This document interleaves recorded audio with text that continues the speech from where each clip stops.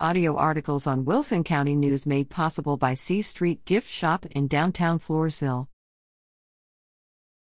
The Travis letter returns to the Alamo.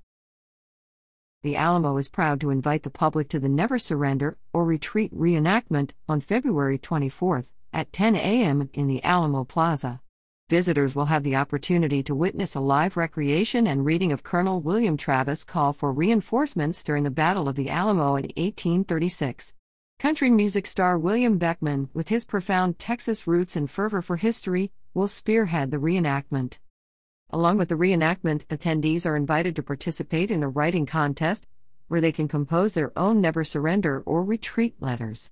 Admission to the reenactment and the writing contest are free. This event marks a special occasion with the return of the historic Travis letter to the Alamo from February 23 to March 24, 2024.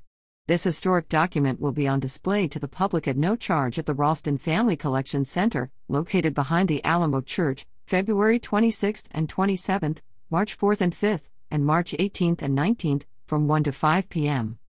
For more information, visit bit.ly/49gov570.